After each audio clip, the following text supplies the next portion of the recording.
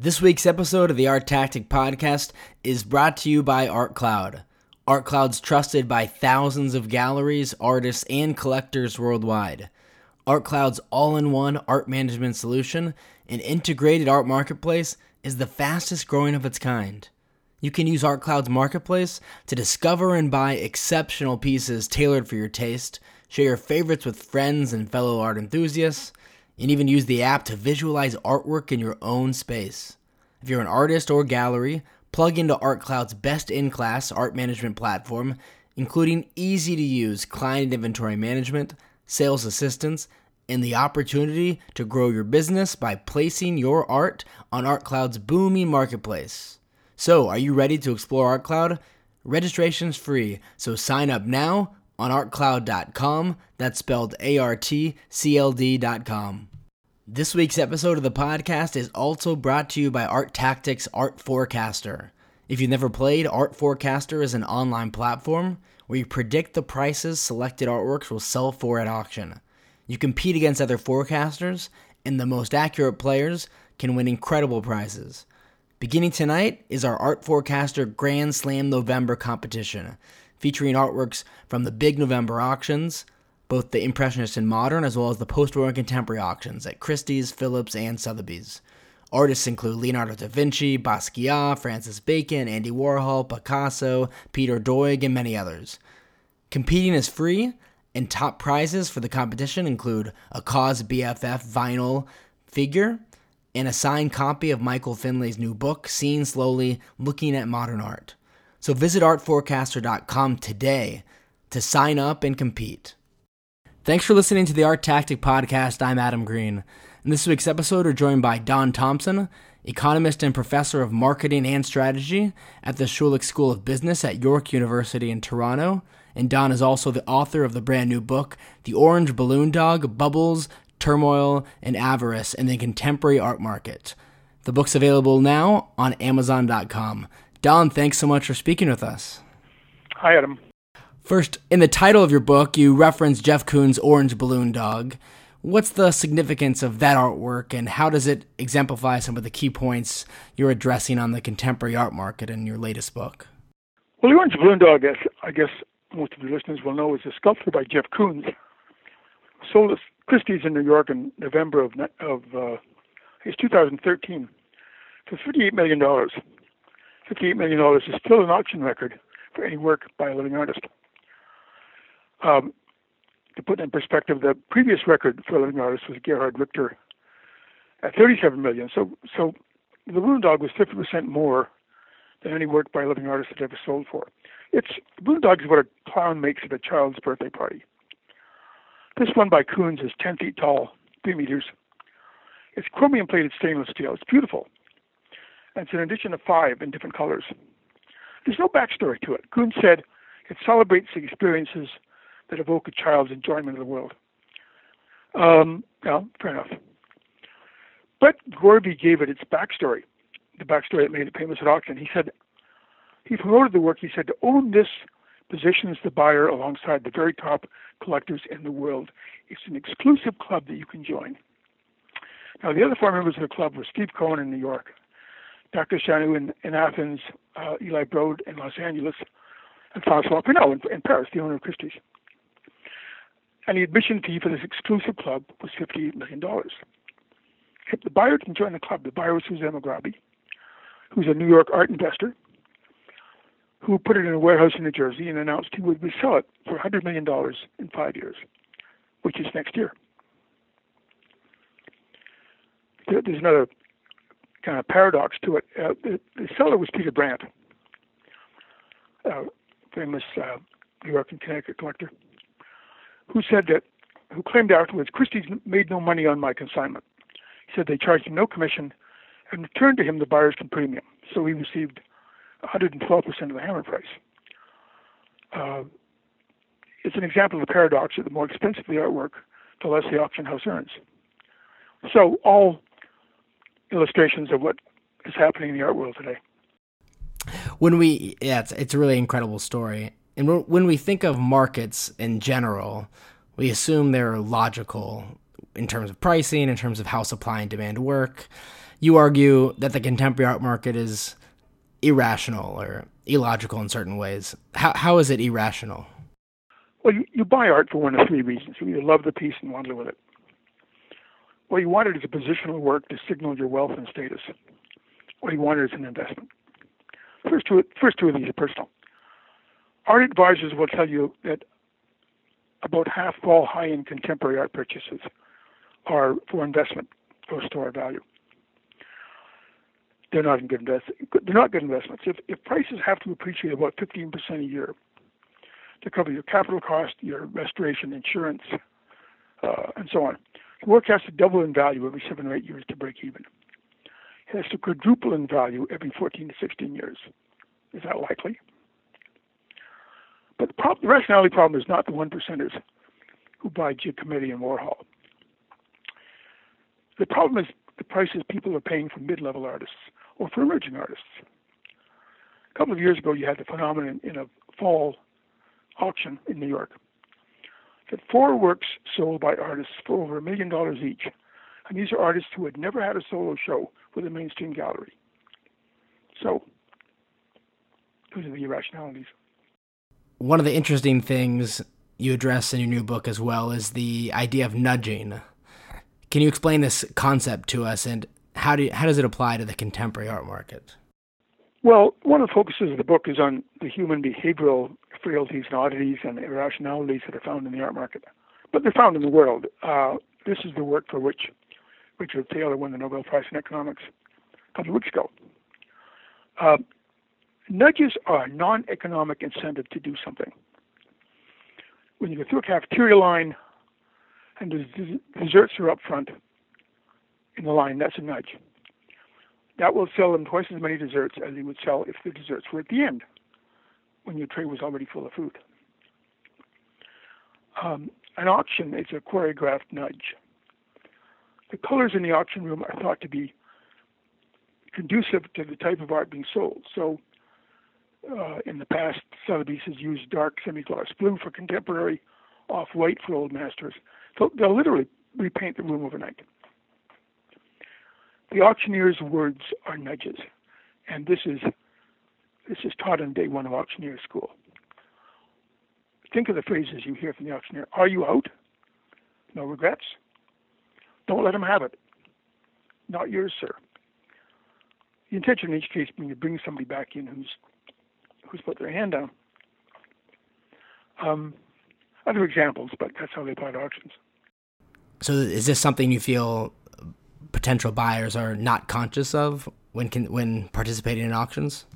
I think when it's pointed out to you, all of the behavioral things that are mentioned in the book are people. I mention the audiences and they smile and kind of chuckle self-consciously. You're aware of them, but you don't think of them at the time. But don't let them have it. It's pretty straightforward. You were the high bidder at one time. It's yours. There's sort of an endowment effect. It's briefly mine, and this person's trying to take it away from me.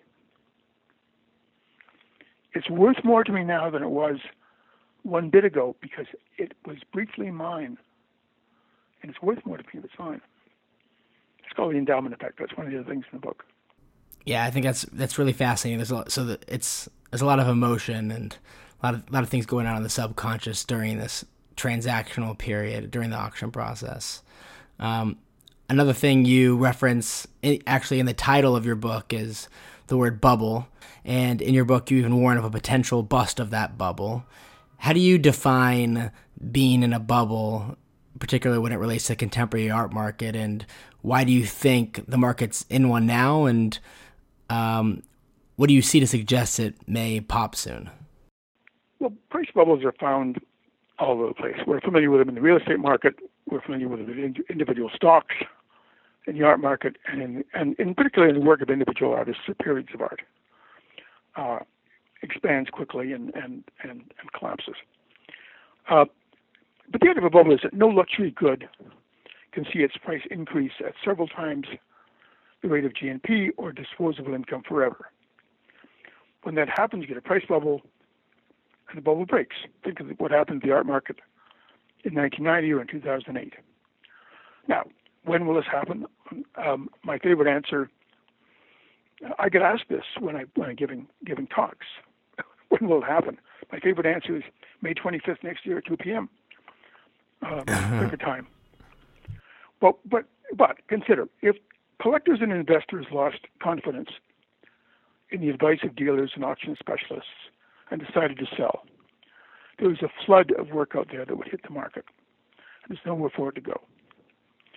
There are several million artworks stored in tax-exempt Freeport warehouses in Geneva, Singapore, Luxembourg, and other places. The question is only whether the bubble deflates slowly or bursts. My guess is slowly because there's a lot of money out there, but who knows? And as art prices have increased and art markets around the world have developed, art's increasingly looked at as an investment vehicle and a store of value. What's your take on this notion in your book? Well, I've said in all three books. There are two other books that preceded the one you mentioned. Art as a whole is not a good investment, and probably never has been for very long periods. Some artworks obviously are good investments and do very well. But beware. Sotheby's and Christie's public relations departments are wonderful. They're two of the best in the world at telling the media about success stories, about works that increase 6 times in value in 10 years. They never tell you about the works that sell for half of what they did a decade ago. Think of oil wells. You read about the one well in 20 that comes in and makes a lot of money. You never read about the 19 dry wells. The art market the major art insurance companies who have huge portfolios of art, which are insured, which are sort of inflation protected, increasing, it's like your house, the value, the insured value goes up each year, will tell you that a good portfolio, all of the good portfolios combined will go up about 3.5% a year. A little higher than inflation. And that's sort of a 10-year number. But nowhere near what you would need as a whole to make it a good investment. And with the major auctions upcoming here in November in New York, one artwork you're really fascinated by is Leonardo da Vinci's Salvator Mundi at Christie's, which they'll be auctioning off in their post-war and contemporary sale. What makes the sale of this artwork so fascinating to you and worth following for everyone? This is a lifetime event. This is the last painting by Leonardo da Vinci in private hands. He did less than 20 in his lifetime. It's an image of Christ with his right hand raised in blessing. Christie's call it. It's at Christie's in New York. It's the 15th of November. Christie's called it a painting of the most iconic figure in the world by the most important artist of all time, which is pretty accurate. It has this wonderful history. It was painted in 1500. Let me point out this is being offered at a contemporary art auction, because that's where the auction is. That's where the action is. I'm sure it's the only work of art painted in 1500 that's ever been called contemporary or offered at a contemporary auction. But that's where the action is. It was painted in 1500. It was painted, they think, for Louis XII of France. It was then owned by Charles I of England. It was lost for several hundred years. It was purchased, I read, in 1958 for £45. It had been overpainted. Nobody recognized it. It was thought to be a follower of Leonardo. It was repurchased in 2005 by 3 investors for $10,000, who thought they knew what it was, cleaned it, restored it, authenticated it. It's now estimated at Christie's at $100 million, which is itself interesting. Why? If Modigliani sells for $170 million and Basquiat for $110 million, and this is the last Leonardo in private hands in the world, why is it $100 million?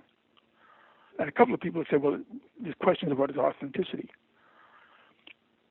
If it's not authentic, it's not worth very much. If it is authentic, it's double or triple the estimate.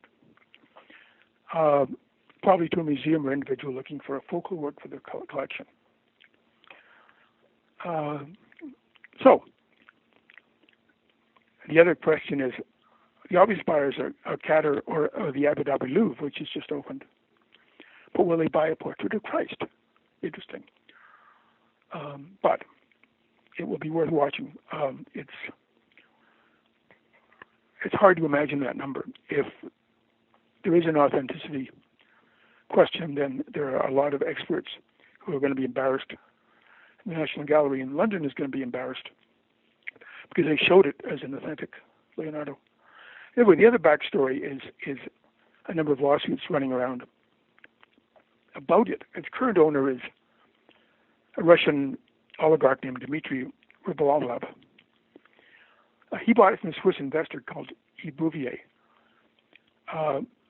He bought it for $127 million.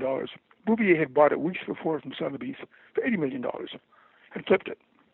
Biggest profit from an art flip you'll ever hear of. The investors who bought it for $10,000 are threatening to sue Sotheby's for undervaluing it. Rybolovlev is suing Bouvier for overpricing it. The story is a long way to run. We'll know more about it on the 15th. Yeah, absolutely. It's going to be really fascinating to see how that work does at auction, given the entire backstory that you just referenced. And we'll be watching it as well, I'm sure, as our listeners will. Don, thanks so much for coming onto the podcast. It was great to hear your insights on the markets.